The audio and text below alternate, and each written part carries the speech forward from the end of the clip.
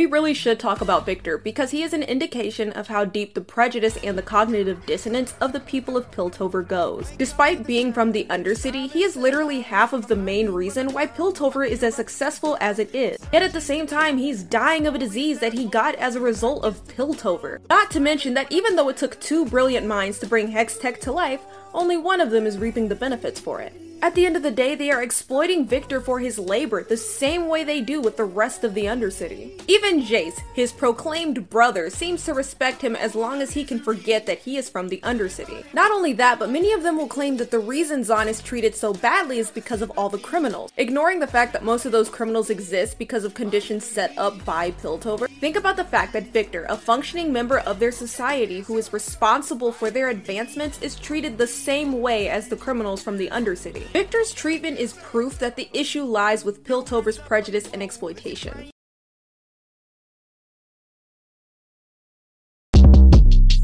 Short Cast Club